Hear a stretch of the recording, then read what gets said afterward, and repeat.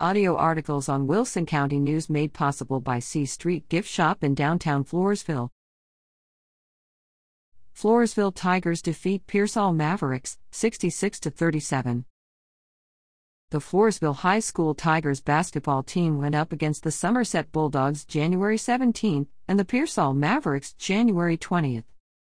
Scores for January 17, Floresville fell to Somerset, 72-41.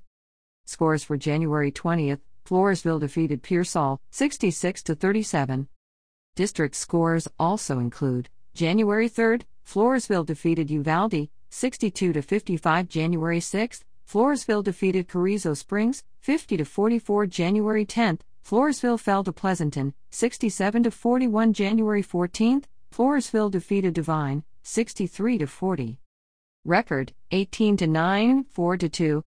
The Tigers will host Uvalde on Friday, January 27 at 6:15 p.m.